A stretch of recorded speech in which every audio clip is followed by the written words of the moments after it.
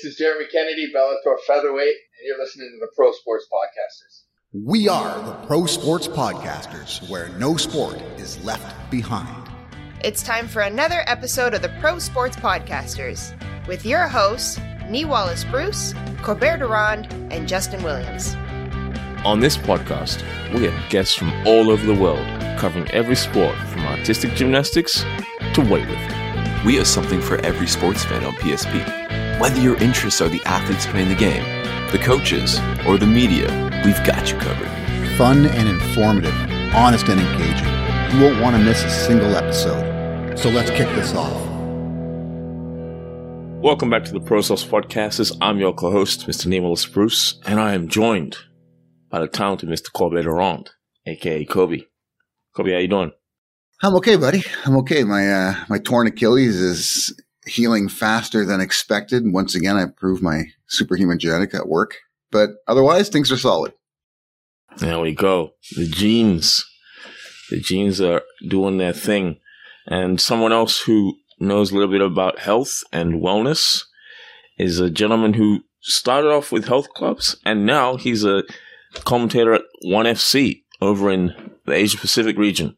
It is the one and only Mitch Chilson. Mitch, how you doing? What's up, Nee? I'm good, man. What's up, Kobe? Hope you're, how did you hurt your knee? I know, tore my Achilles. You tore your Achilles? Okay, Yeah. how'd you do that?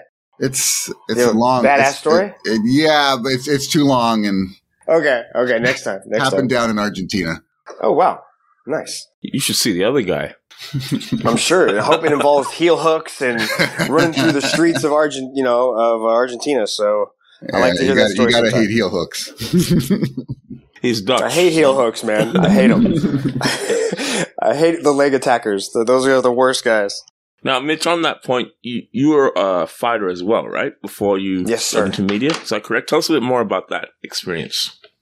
Oh, man. Like, my mom started me in the Japanese martial arts from like I must have been like 5 or 4, like all the way up until I was 18. And I always did some kind of martial art. In high school, I tried like other sports like basketball and tennis. I wasn't very good. So I went back to martial arts and like right around a little bit during college, I started like getting back into it. And I really liked Muay Thai. I really liked kickboxing. And I spent a lot of time in the States training it. And then I started competing in it as an amateur, like kickboxer. I competed in Sanda tournaments and amateur Muay Thai stuff and smokers like all over California. It was a great, like, it's always been part of my life ever since I was a little kid. And then when I came to Asia, I found the opportunity to, be the first guy on the Evolve fight team. And then like this was like 2008, 2009. And I kept doing it, man, ever since. So, man, we're approaching, must be like 40 years of martial arts something, Wow. That's amazing. And yeah, like Thailand has a rich history. We've all seen it with Muay Thai and other forms of martial arts. Tell us a bit more about the martial arts scene in Singapore, if you don't mind. Well, I came there in 2005 is when I first arrived in Singapore. And it was so close to Malaysia and Thailand and Indonesia, which have rich martial arts cultures, right? So I assumed there would be all sorts of secret underground clubs in Singapore where I could learn from masters and I could find like all these, great people to train with. And when I got here, there was nothing. Like Singapore was purely a emerging economic powerhouse, right? That's all it was. Like their primary export was education. These guys were just so like just brains, just like the whole country. And so they didn't really do any martial arts and it was so weird. So I had to travel. I was working for the health clubs and I would travel an hour and a half by bus to find the closest Muay Thai gym. And little did I know, the only Muay Thai guy in all of Singapore, Zig Zag, was there. And he got me started and I had a couple of fights and then one thing led to another. And before you knew it, I was surrounded by world champions that Evolve Mixed Martial Arts. And I was fighting professional MMA for ESPN and then eventually won championships. So it's been a fun ride. That's for certain. Absolutely. Yeah, before we get into it, speaking about the leg games, want to shout out to Husamar Palhares bringing a a vicious leg game to the sketchy mixed martial art promotion near you. Now, Mitch, you have Japanese American heritage, correct? Yes, sir. My mom is Japanese. And where did you grow up? Seattle, Washington, pretty much. Oh, okay. Are you a Seahawks fan? 100%, man. Like going way back to like Steve Largent and Dave Craig days. Like, like I am a huge Seahawks fan. Right on. I'm a Seahawks fan as well. Is Geno Smith the answer, or should they be shopping? I don't know. Like recently, I don't get to watch because the time zones are so bad right here for like Monday Night Football and Thursday Night Football. Like I don't get to keep up on it. My sister has fully become like the sixth man, like she is, or the 12th man, right? Like she's the 12th man, 100%. So I haven't really seen a lot of the current Seahawks news, which it's like ever since they had that Super Bowl run, like they went there 2 years in a row. Ever since then, it's been a little bit sketchy for me. Okay, so getting back to it, what took you from inside the ring to outside the ring commentating? Well, they started out in martial combat, right? Like, I was one of their, I guess, popular stars, I guess. Like, I was the guy in the main events and stuff. And to keep me active between the two main events that I did, they were like, hey, we'll just keep you in the public eye and we'll try you for commentary. And I was like, okay, sure. I'd done acting and, modeling and stuff. So I was comfortable in front of the camera. And man, the first time I did it was terrible. Like, so many ums and ahs. Like, fighters just think they can just go right from taking their gloves off to picking up the microphone. And it was so difficult to speak coherently for a long period of time and not ramble and not get sidetracked and go off on tangents and to keep, your thought process controlled and disciplined. It was really tough. And they invited me back again when it was actually one championship. And after martial combat, I was fighting then. But then after like my last fight, they were like, hey, one of our guys dropped out. Would you like to try commentary again? And I was like, 100%. Let's do it. I'm so much better. I'd done so much TV and stuff. I was ready for this one. Mm-hmm. Got out there. And in the weigh-ins, I started stuttering. And I had I had such a hard time like doing this live presentation to all these fighters, like to all these like huge names. Like my first fight was like Igor Svirad and Vitaly Bigdash. And I was nervous. And I was like up there in the weigh-ins announcing their weights and their names, and I was messing it up. I had a big iPad. I didn't even have cue cards. It was terrible. And on the night, I did a little bit better because I got my mess ups out of the way. And so they were like, oh, that was okay. Thanks for trying, and then something happened again, but I liked doing it. I really enjoyed driving a show and talking about the fighters and bringing certain things to make these guys stars and putting the spotlight on them. It was fun, and they were my friends too. So I enjoyed making them into like something bigger than life. It was a lot of fun for me. So I went back and practiced. I'd watch fights on silent and I would commentate them, and I would come up with, fun things to say about the fighter and their history and the training that they went through. And I also did a reality show where I was one of the judges and I had to come up with these funny things that I said. And lo and behold, one championship had another opening, and they were like, would you like to come in and try again? And I was like, yes, I'm ready this time. Let's go. I jumped into the show and I did so much better than the first time that I did it. They were like, yes, we want you to do it. Ultimately, because there was nobody else. Like I was at like the perfect opportunity to really start doing it because they had no other option. Like there was no plan B. So I was like, let's go, let's do it. And I started to do it, and I went after it with both hands. I was actually the head of personal training for a major health club. I actually had my dream job in the health club industry, the personal training industry. Mm-hmm. Since 1999, I've been a personal trainer, and I got the opportunity from those TV shows to be the director of 6 countries. It was like 2,000 trainers under me. And I was like, this is it. Like I had a nice paycheck. I had a corporate car. I had a corporate apartment. Everything was set, right? But I was young too. I was like, I must have still been in my late 30s at this point. Okay. And I was like, man, I can always do this corporate thing, but I might not be able to do this commentary thing. I don't know if this opportunity is going to, because commentary doesn't come up very often, right? That's right. So I had to quit my corporate job, and I went full into commentary. So you fell in love with it. That's awesome. Yeah, it's a beautiful thing when you can do something that you love.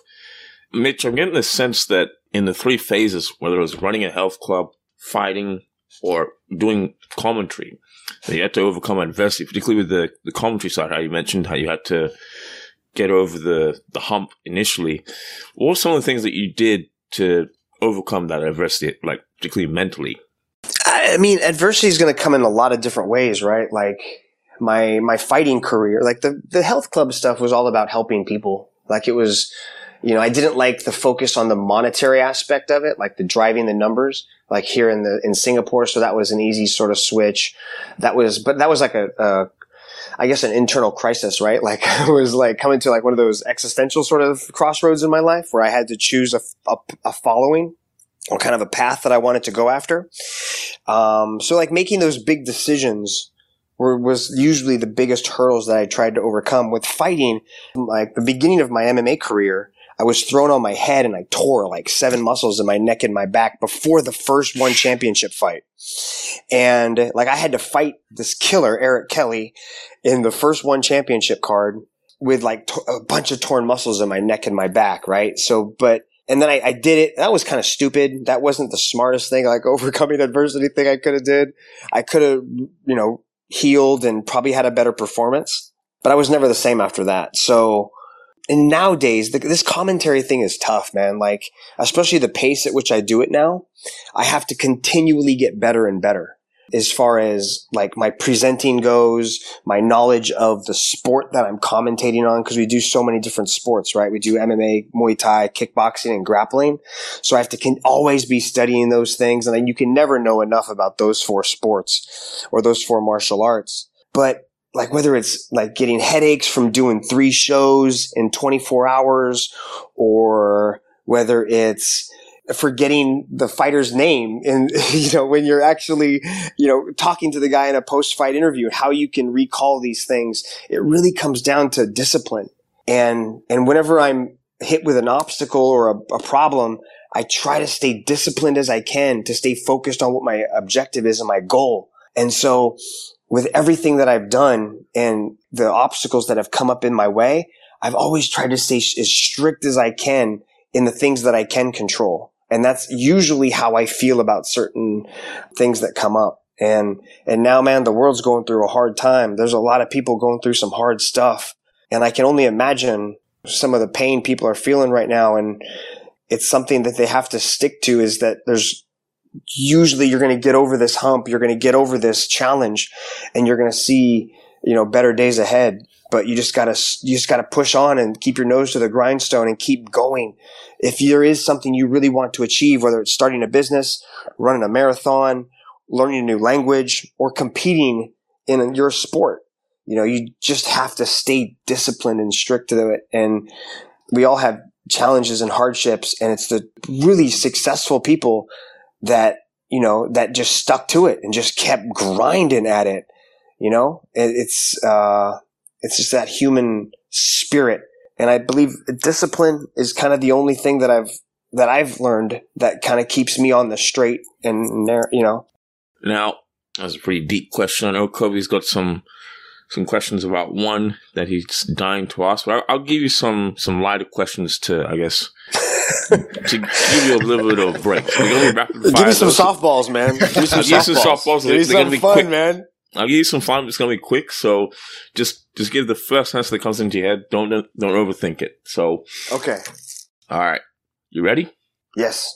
All right. So Thai green curry or Singapore's bak kut teh? Oh, Thai green curry, man. Especially with the beef and some white rice, jasmine rice. Whoo, fire. All right. There we go. And Marina Bay Sands or Phuket Beach? Phuket Beach, man. Marina Bay is hot. That's the places of fun, especially that infinity pool they got up there. But there's nothing that recharges me like the beaches of Phuket. All right, one more. So Thailand's currently 2-0. Let's see if Singapore can get one back. It is, yeah. So Singapore Sling or the Mekong? I don't know if you drink alcohol. I do. And I have to go the Singapore Sling. The Singapore Sling at the Raffles Hotel, where you can throw the peanuts on the ground. It's like a $30 drink, first of all. But It better be good. The experience is so much fun, especially with the peanuts. It makes it kind of because in Singapore you can't really be dirty. Like you can't be, you can't throw stuff on the ground. But with the peanuts there at Raffles Hotel, that's a lot of fun. Now, is chewing gum still outlawed in Singapore, or has that been relaxed over the years?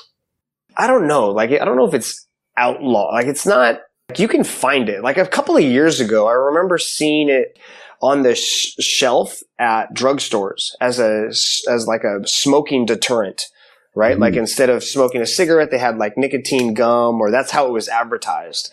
But that's kind of gone away.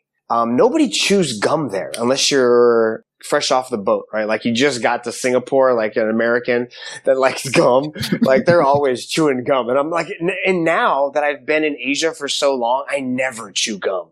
Like never. I always just have mints or something like that. But like now chewing gum to me is so out of the realm of the ordinary. Yeah, I hear that. Yeah. Mints are definitely, a lot more subtle. So I get it. Mentos are my mint. Like that, I'm always like during a show, me and my partner Gianni will eat like an entire thing of Mentos easily. Netherlands, baby. Netherlands. There you go. I did not know they were Dutch. Okay. Learn something every day. Learn something every day with the Pro Source Podcasters. Kobe? Yeah, Mitch, you had mentioned that you're constantly refreshing and keeping up with sort of changing patterns in fights, especially with ONE FC where they cover so many different forms of fighting. But something I want to look at, it happened about a year ago, roughly. My favorite fight of 2022 was Rod Tang versus Mighty Mouse Johnson. So you're looking at a fight that has two different rules within the same fight. Did you commentate that fight? Yes, I did. So how difficult was that to prepare for? Not so difficult because I know Rod Tang very well. Like we train together often. And DJ, I've done a full camp with him in Seattle. 6 weeks we trained out there in Kirkland. So I know both those guys really well. And they were very open with what they were planning to do. Rod Tang was like, I'm going to try to remove his head from his body in that first round. And DJ said, I'm going to choke him unconscious in the second round. Like that's exactly what they said they wanted to do. And I thought it would be weird, like the mixed rules stuff, but it's actually really interesting, especially because you don't have to change gloves, right? You just add the takedowns and then you can't like grapple. You have to get picked back up. It's really an interesting format. I know a lot of people, like I heard some criticism about it being like freak show fights and stuff like that, but man, I was really bummed when Anissa Mekson and Stamp Fairtex didn't happen because I was really interested to see what was going to happen, and like there's no repercussions of what happens. Like there's nothing that like their record doesn't get. I mean, they could get physically hurt, obviously, right? And you could lose you have nothing to lose almost except your consciousness, of course. Like somebody could knock you out or they could choke you to sleep. But there's nothing, it's a win-win situation and it creates this incredible excitement and this fun environment because you don't know what's going to happen. And it was really interesting. I thought it was a lot of fun to commentate that fight. I thought it was an amazing fight. Like I said, it was my favorite fight of the year. I was amped to see it. I couldn't wait to see the crossover in styles. And I'm really hoping ONE does more events like that just because I've studied a number of different martial arts. I'm interested in many different forms of martial art competition. And to see it combined like that was just awesome. Yeah, I like them. I think they're a good time. I'm interested to see because like I bet Nung Oh could fight John Lineker. I bet like Super Bon could fight who's 145, like Tan Lee or something like that. Like there could be some wild fights in the near future if some of these guys are brave enough to jump into somebody else's sport, Now, you've been around the business for a long, long time. How do you see, or what would you say is the biggest change now compared to when mixed martial arts began? In ONE or pretty much in general? In general. Oh, dude, they're superstars. Ever since Conor McGregor fought Floyd Mayweather, people like me, like these fighters that just had nothing growing up, right? They weren't world champions in anything. They're just really hard workers, and they can grow to the tops of mixed martial arts. These guys can now go fight for 8-figure paydays. Yeah. Like, it's ridiculous, like that thing that Conor McGregor did into fighting Floyd Mayweather. And now it's not Floyd Mayweather is taking fights against everybody now, but, and boxing the way that it's grown and the popularity that's happening with it. Mixed martial arts is a mainstream sport. It truly is. Like, I know this, other than F1, mixed martial arts is probably the fastest growing sport in the world today. I know a lot of people are like, oh, that's the most overused term in all of sports commentary. The fastest growing sport in the world today. That's a very overused term. But with mixed martial arts, that's 100% true. We get new fans every single month. When you have fights like Israel versus Pahea, like that fight was their like superstar mentality. Donald Trump was in the audience. That's wild. It's really grown. And mixed martial arts stars, kickboxers, Muay Thai fighters, submission grapplers, they have the opportunity to become superstars and not just freak shows anymore. It's no longer human cockfighting. These are the new gladiators, of the Colosseum that we have, that we're living with right now. And it's so much fun to, like, sometimes my job gets a little hectic and I just have to remember how appreciative and grateful I am to do what it is that I get to do. So, because I love it so much. I study a fight card for like 5 days, right? Mm-hmm. And then on Saturday, I'm traveling back to wherever I live. On Sunday, if I can, I'll spend the whole day watching MMA. Like, I love it. I really love it. And I'm really lucky to be able to do what I get to do. Now, I'm not sure if, Nee had mentioned it, but we're based in Toronto, Ontario, Canada. So yeah, because of the history of mixed martial arts here, and of course the geographical location, UFC is by far number one in Canada. But in Asia Pacific, like, are there ONE FC dedicated fans, or is it still a crossover with UFC? I think in some countries we have ONE dedicated fans because, like, how big George St. Pierre is in Canada? Exactly. Right? Imagine, like, he's pretty big. Like, maybe, 50, 60% of Canadians know who GSP is? Probably even more. Maybe even more. Yeah. Like, what do you think the number is? It's probably 3/4 at this point.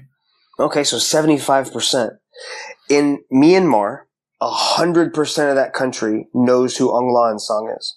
Okay. They have gold. They have the Rocky statue. The Rocky statue in Philadelphia? Like, they have those in Myanmar for him.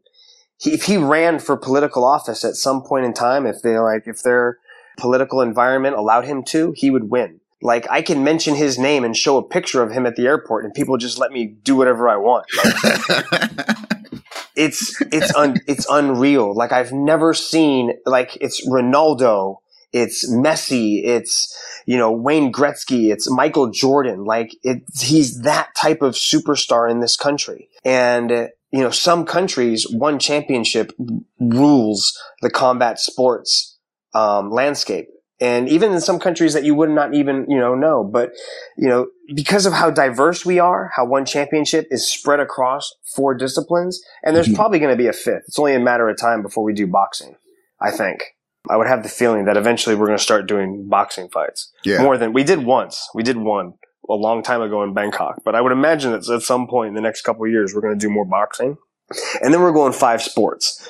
And then when you have somebody who's like, in Japan or the Philippines, like we've got these abilities to have these crossover stars, especially in striking. I think when it comes to striking, I think small gloves Muay Thai is going to change the game. People don't like it when MMA goes to the ground anyway.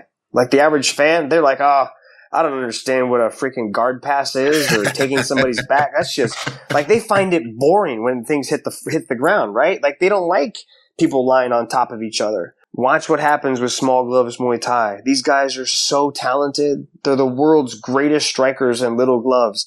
And they are fighting for dinner. It is wild to watch these guys fight at these Lumpini cards.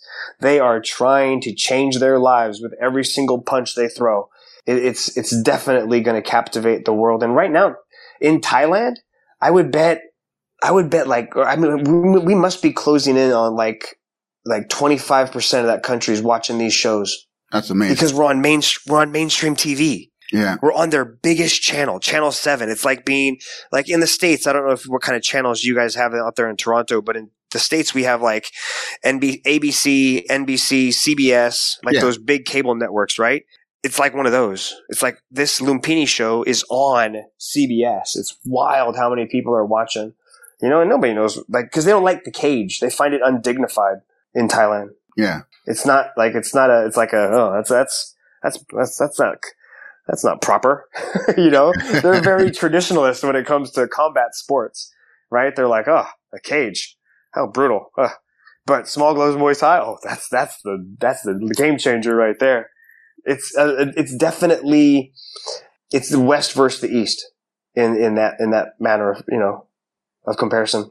Yeah, like you make a good point that the average fan really isn't into grappling, right? It takes a very educated martial arts fan to understand the grappling fully. So I know a lot of people who are into mixed martial arts, and of course they know UFC because, again, this side of the pond, and they may watch Bellator on occasion, depending on the card. They may watch the PFL on occasion because it's done a pretty good job of growing itself. But a lot of them don't even know what ONE FC is. And I always tell them, especially if they're casual fans, that they should try to tune in to some of those events because they're fireworks, right? They're absolute fireworks. So hopefully we're expanding that.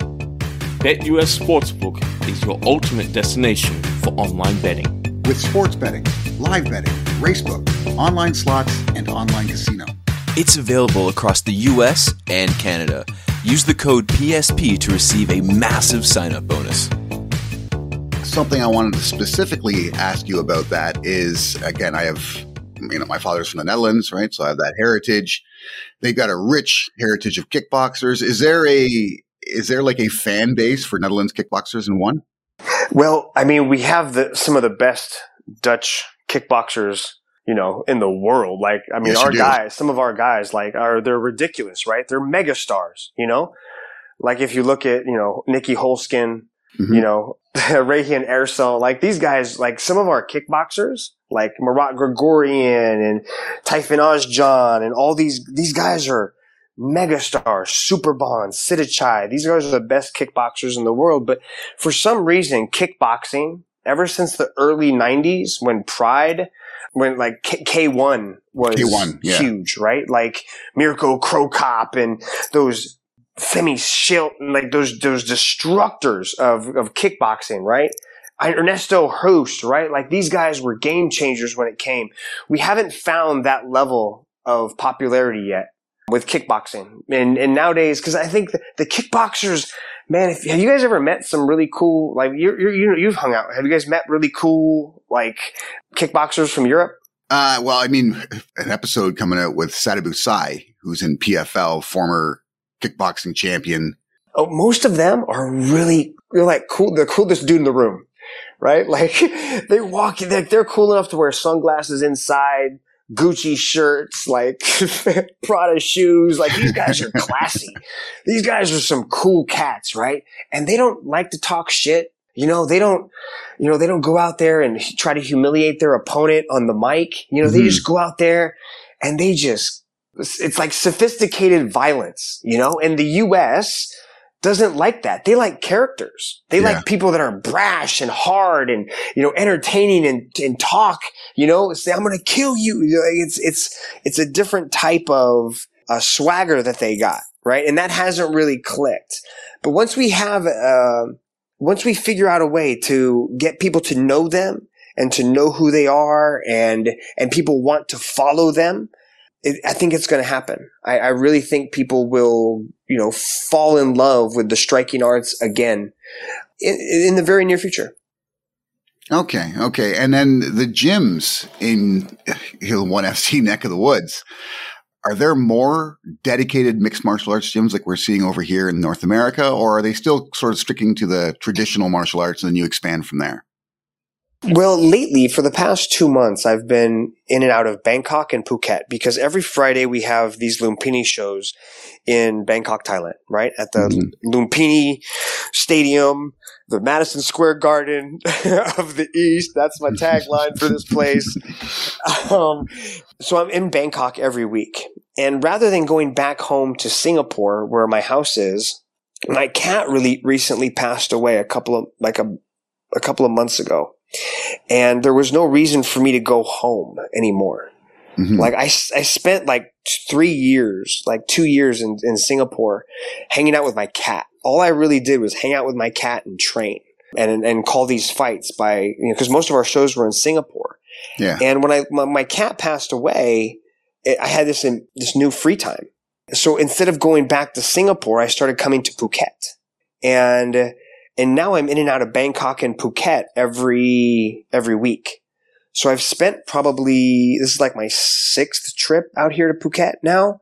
And there's no joke, in Phuket, Thailand alone, I've seen probably 50 gyms, and half of them specialize in MMA. Oh, okay. Right? So they're not just Muay Thai gyms, right? They're these brand new super gyms. Like they're everywhere. And then they got some smaller gyms, but they have these mega gyms everywhere now. They're all over the place. There's these hotels, resorts, smoothie bars. There's this street called Soi Thai Ed in the middle of Cha Long, Phuket, right? And it's the one Tiger Muay Thai's on. So if you ever watch those embeddeds, where they fly over and they focus on one gym, right? That's right. That gym is on a street that is probably straight up a small version of the Strip in Vegas of just MMA, CrossFit gyms, and healthy restaurants. Wow. There must be like 30 gyms on this street, 50 restaurants, and must be like 10 or 20 hotels that all specialize in fitness. So people go there and they just train like for months at a time. It's like the island of misfit children. Right? Everybody that's running from something somewhere else comes to Phuket and gets super healthy on this street. And now it started to branch out. So now along with CrossFit, like there's some yoga and there's like Muay Thai gyms, definitely a lot of Muay Thai. There's also MMA gyms out here. Mm-hmm. And it's growing with huge popularity. Like when I first came to Singapore, there was no MMA. None.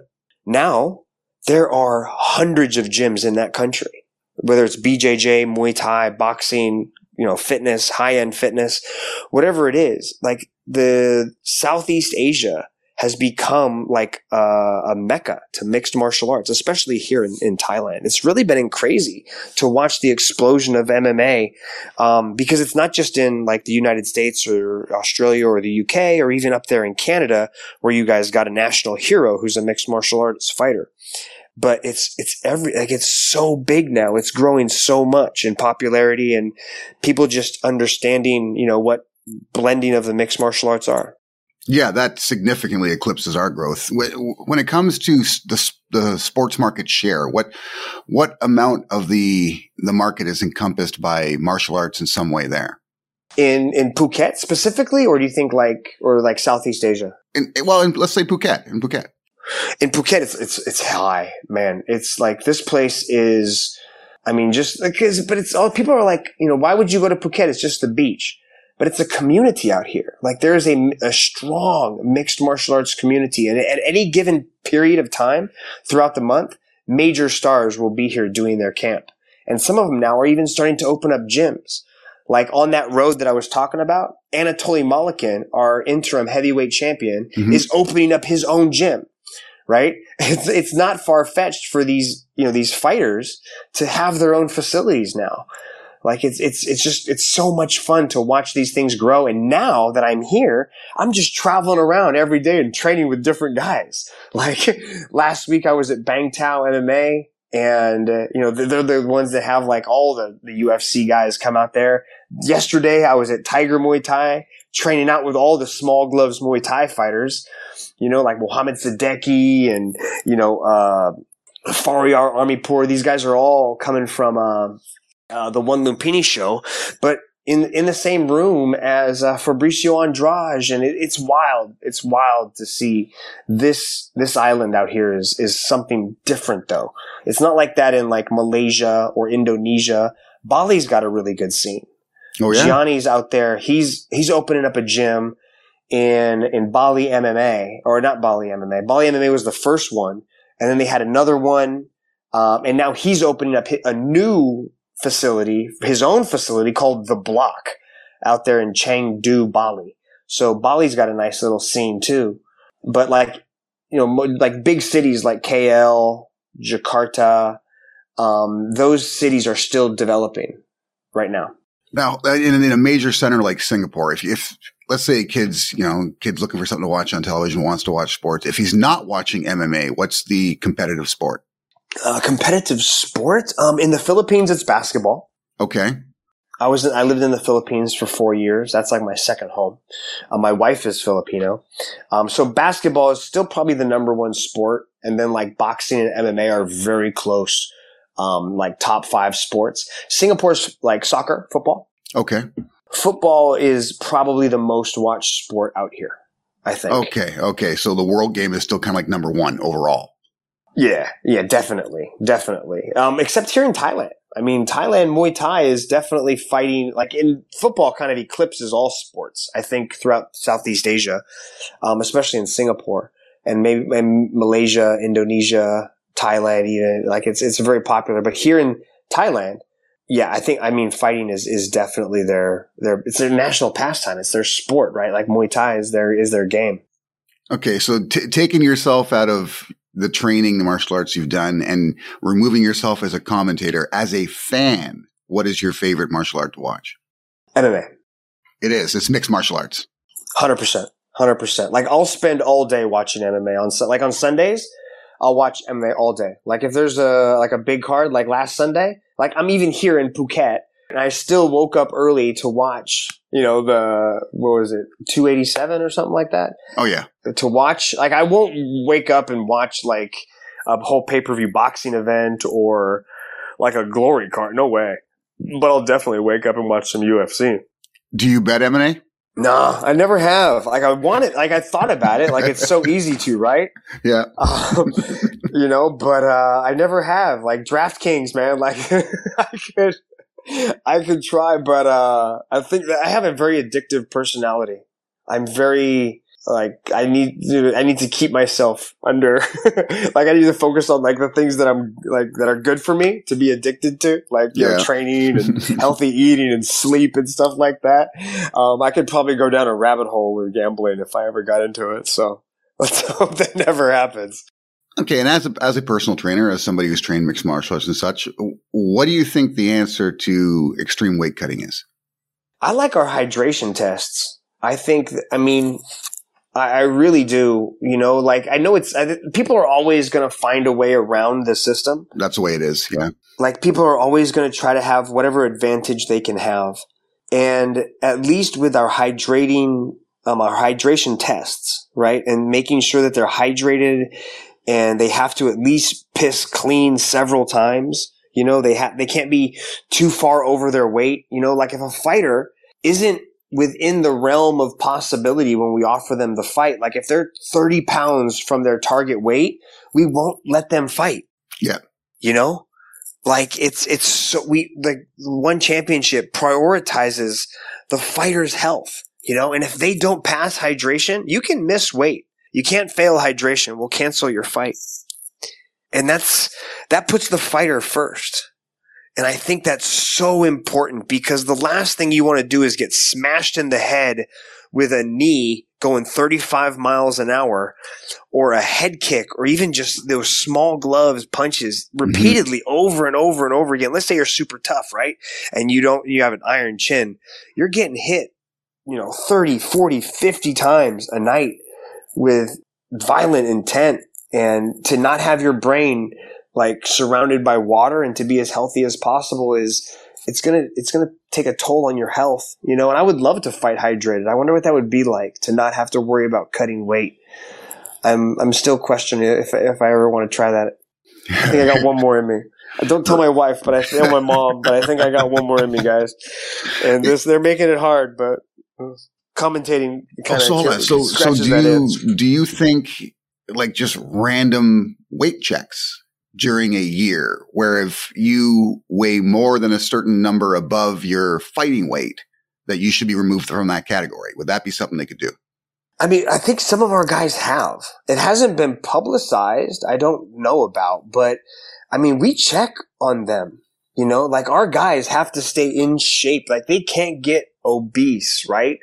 I'm pretty sure, you know, we're very careful with, you know, how we monitor our fighters that are under, you know, contract with us. Like I think it's a great, even if we're not doing it regularly, I think that if you're going to fight at, you know, you shouldn't be 20 pounds over your weight. I know it would be hard to enforce. And it's also a little bit of a dick move, right? Like if you're going to, you know, monitor somebody's weight, let's say maybe they just had a bad breakup or something like that. They get a little bit, they eat too much at Christmas or something like that. You're going to be like, you got to go to middleweight. Nah, but you know, when you're getting ready for a fight and you're about to sign a deal, you know, it's in their best interest to make sure they're not too far over the zone. But if you're a fighter in, you know, training and fighting regularly, you should be a professional, I think, and try to keep your weight as close, you know, to it as possible. Because then you can focus on the fight and not cutting weight. I mean, how many times have you heard about the camp is just a weight loss camp?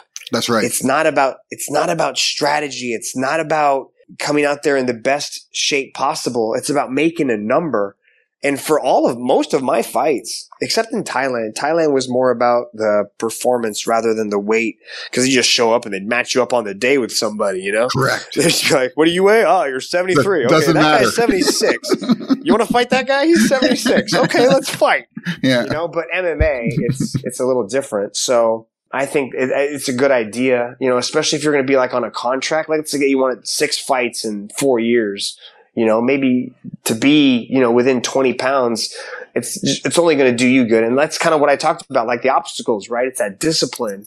How bad do you want it? How bad do you want to stay with that organization and also be in your best shape possible? Okay. Well, this is your opinion and also speculation, but how do you think ONE FC would approach someone like a Paddy Pimblett? Oh, I don't know. I think like that's just like he said, man, he just likes to eat, right? Like it's part of his social media profile to gain weight.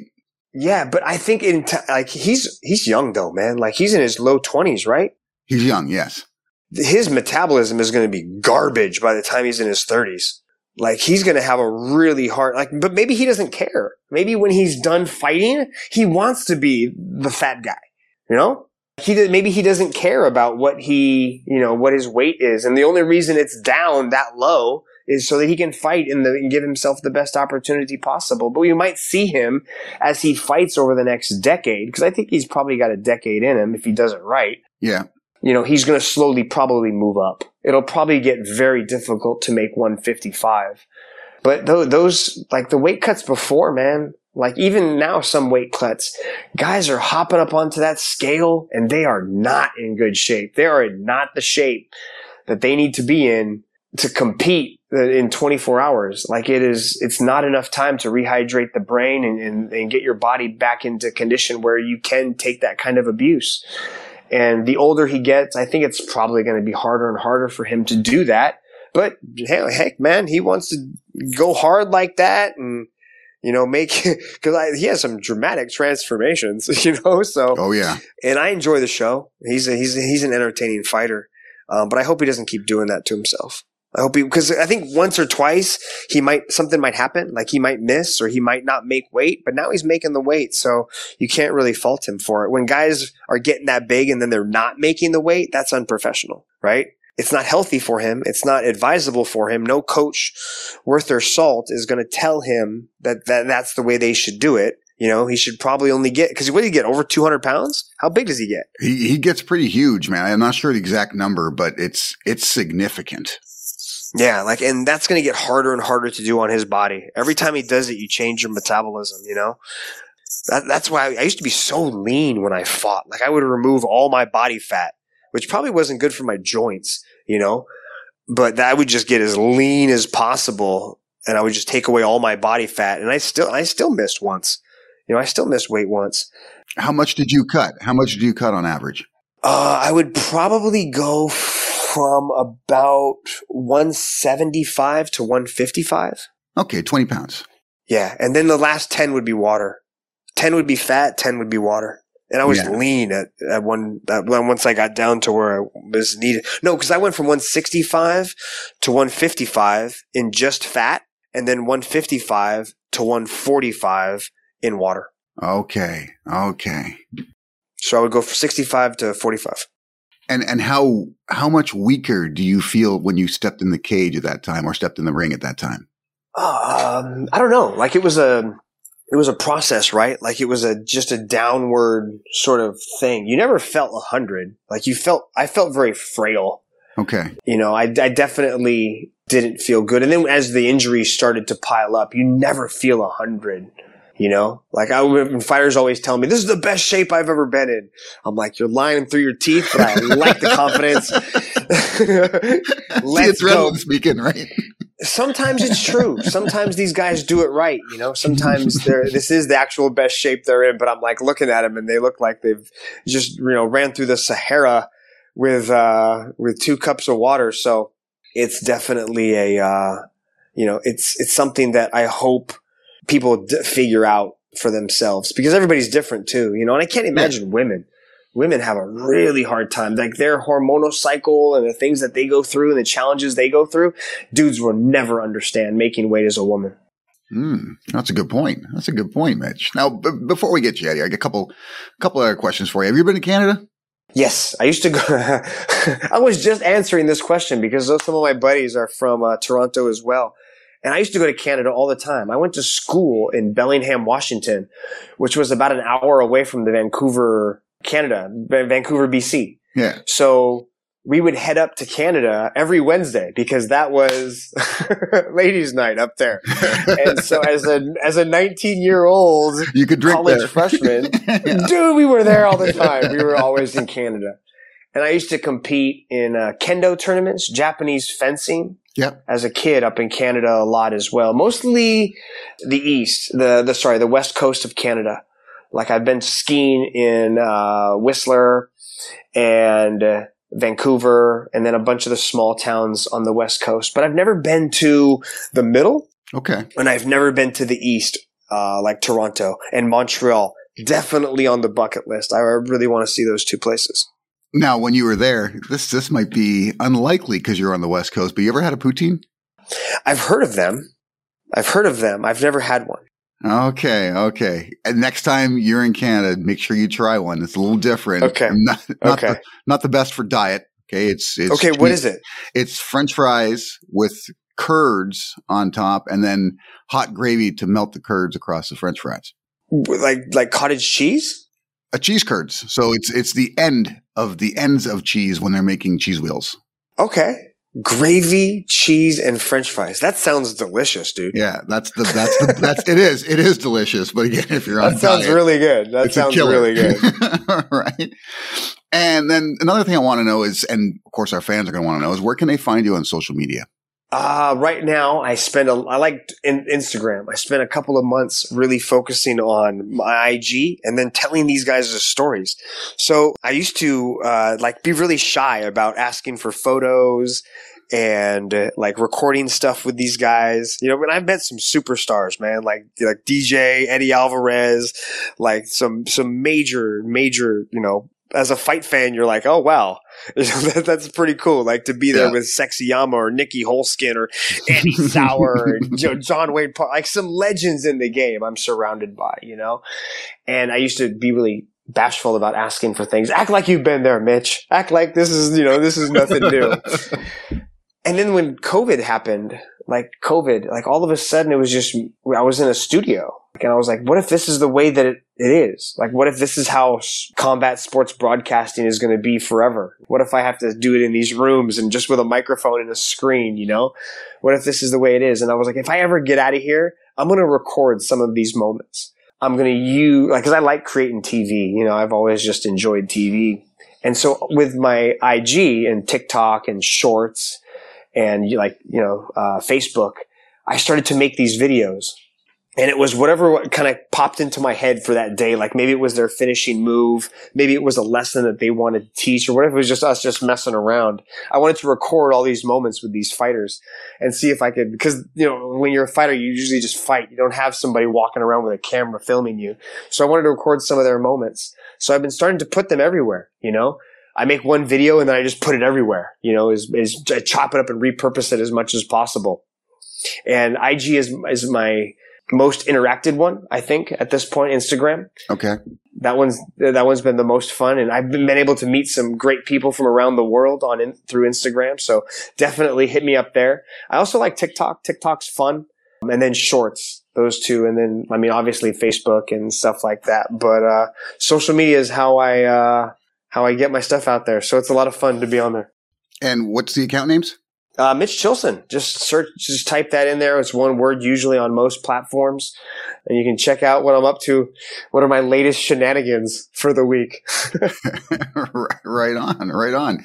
Mitch, honestly, it was awesome having you on, buddy. I could have kept going, but I don't want to keep you too long. I'm especially interested in the science behind the weight cut. But I think ONE FC is doing it best right now. We'll see if they can improve upon that, or if somebody else comes up with something new that we can stop some of these extreme weight cuts, because I really think it does hurt the sport to a certain degree. What is next for you with ONE FC? Well, right now, it's these Lumpini shows. Have you watched the Friday fights? I have not. Friday fight. You haven't, dude? Oh, you guys, you have to go. It is probably the best 4 hours of combat sports right now going, because these guys, you know, they come from all parts of Thailand, right? And a lot of them are, you know, fighting to send their family to school, or they're fighting to build their family a house. You know, like some kid the other day, because I get in there and I give away these bonuses on this show. Like that's kind of been the thing I've been known for lately, is giving away these $50,000 bonuses on Prime.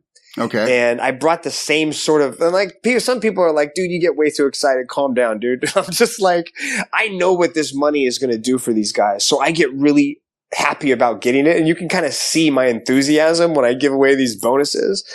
But in Thailand, it's different. You're changing. Like if I give, Nikki Holskin or, DJ, a $50,000 bonus, right? Like they're driving Porsches and like these guys got BMWs and like they're already like they're millionaires, most of these guys. But some of these kids from Thailand, if I give them 350,000 baht, which is 10,000 US dollars, I'm changing generations of their family. They're going to build a house, or they're going to buy land that's going to, support their entire family. It's and to see the passion that these guys have every time they go out there and fight, it's wild. They're really wild. And the environment at Lumpini Stadium is nothing like it. So much history, so much historic Muay Thai fights have gone down in this building. It's an honor to just even be inside the building, much less, part of the broadcast every week. And that's going to be my focus, I think, for at least the next 6 months. I kind of just plan my days like 1 week at a time, knowing that I just have to be in Bangkok every single week. But I do want my own gym again. I had a gym in Manila. Okay. My wife built me a gym in Manila. My wife is Filipino. And we had a coffee shop and we had business and we were doing all these different, projects. And I kind of want to get back to that. I've kind of the first, after the pandemic and stuff, I lost the gym and I want to get back to that teaching. I want to, impact more people's lives and, create some of my own success stories and maybe have kids that I can, grow into fighters as well. Right on. But I would love to have that. So right now I'm going to stick with what I'm doing with the commentary, and then definitely to have like my dream. I'll let you know a little bit of a dream of mine, Kobe.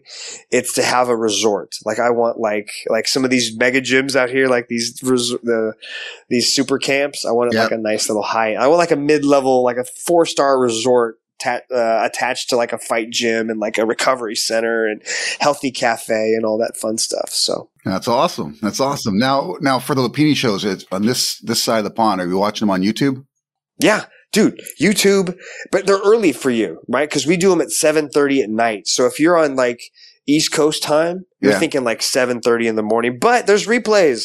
Okay. Just, get a coffee when you wake up in the morning at 10 o'clock and hit the replay. And always check out the main events, because the 6th fight and the 12th fight, or the main event, 11-12, somewhere in there, those fights are wild, bro. Wild. Right on. So much fun. All right, Mitch. Good to have you on, buddy. Hey, Kobe. I think Nee had to go to the beach, so give him my best regards. And it was good chatting with you, man. Yeah, man. Have a good one. All right, brother. Thanks for tuning into the podcast. For even more of your favorite sports content, be sure to visit the website, www.prosportspodcasters.com. On our website, you will find our sports blog, full podcast library, access to our YouTube channel, and deals from our affiliate partners. You can also sign up to become a PSP Insider and get exclusive access to our insider tips, sponsored giveaways, and insider newsletter. So don't miss out on the full Pro Sports Podcasters experience. No sport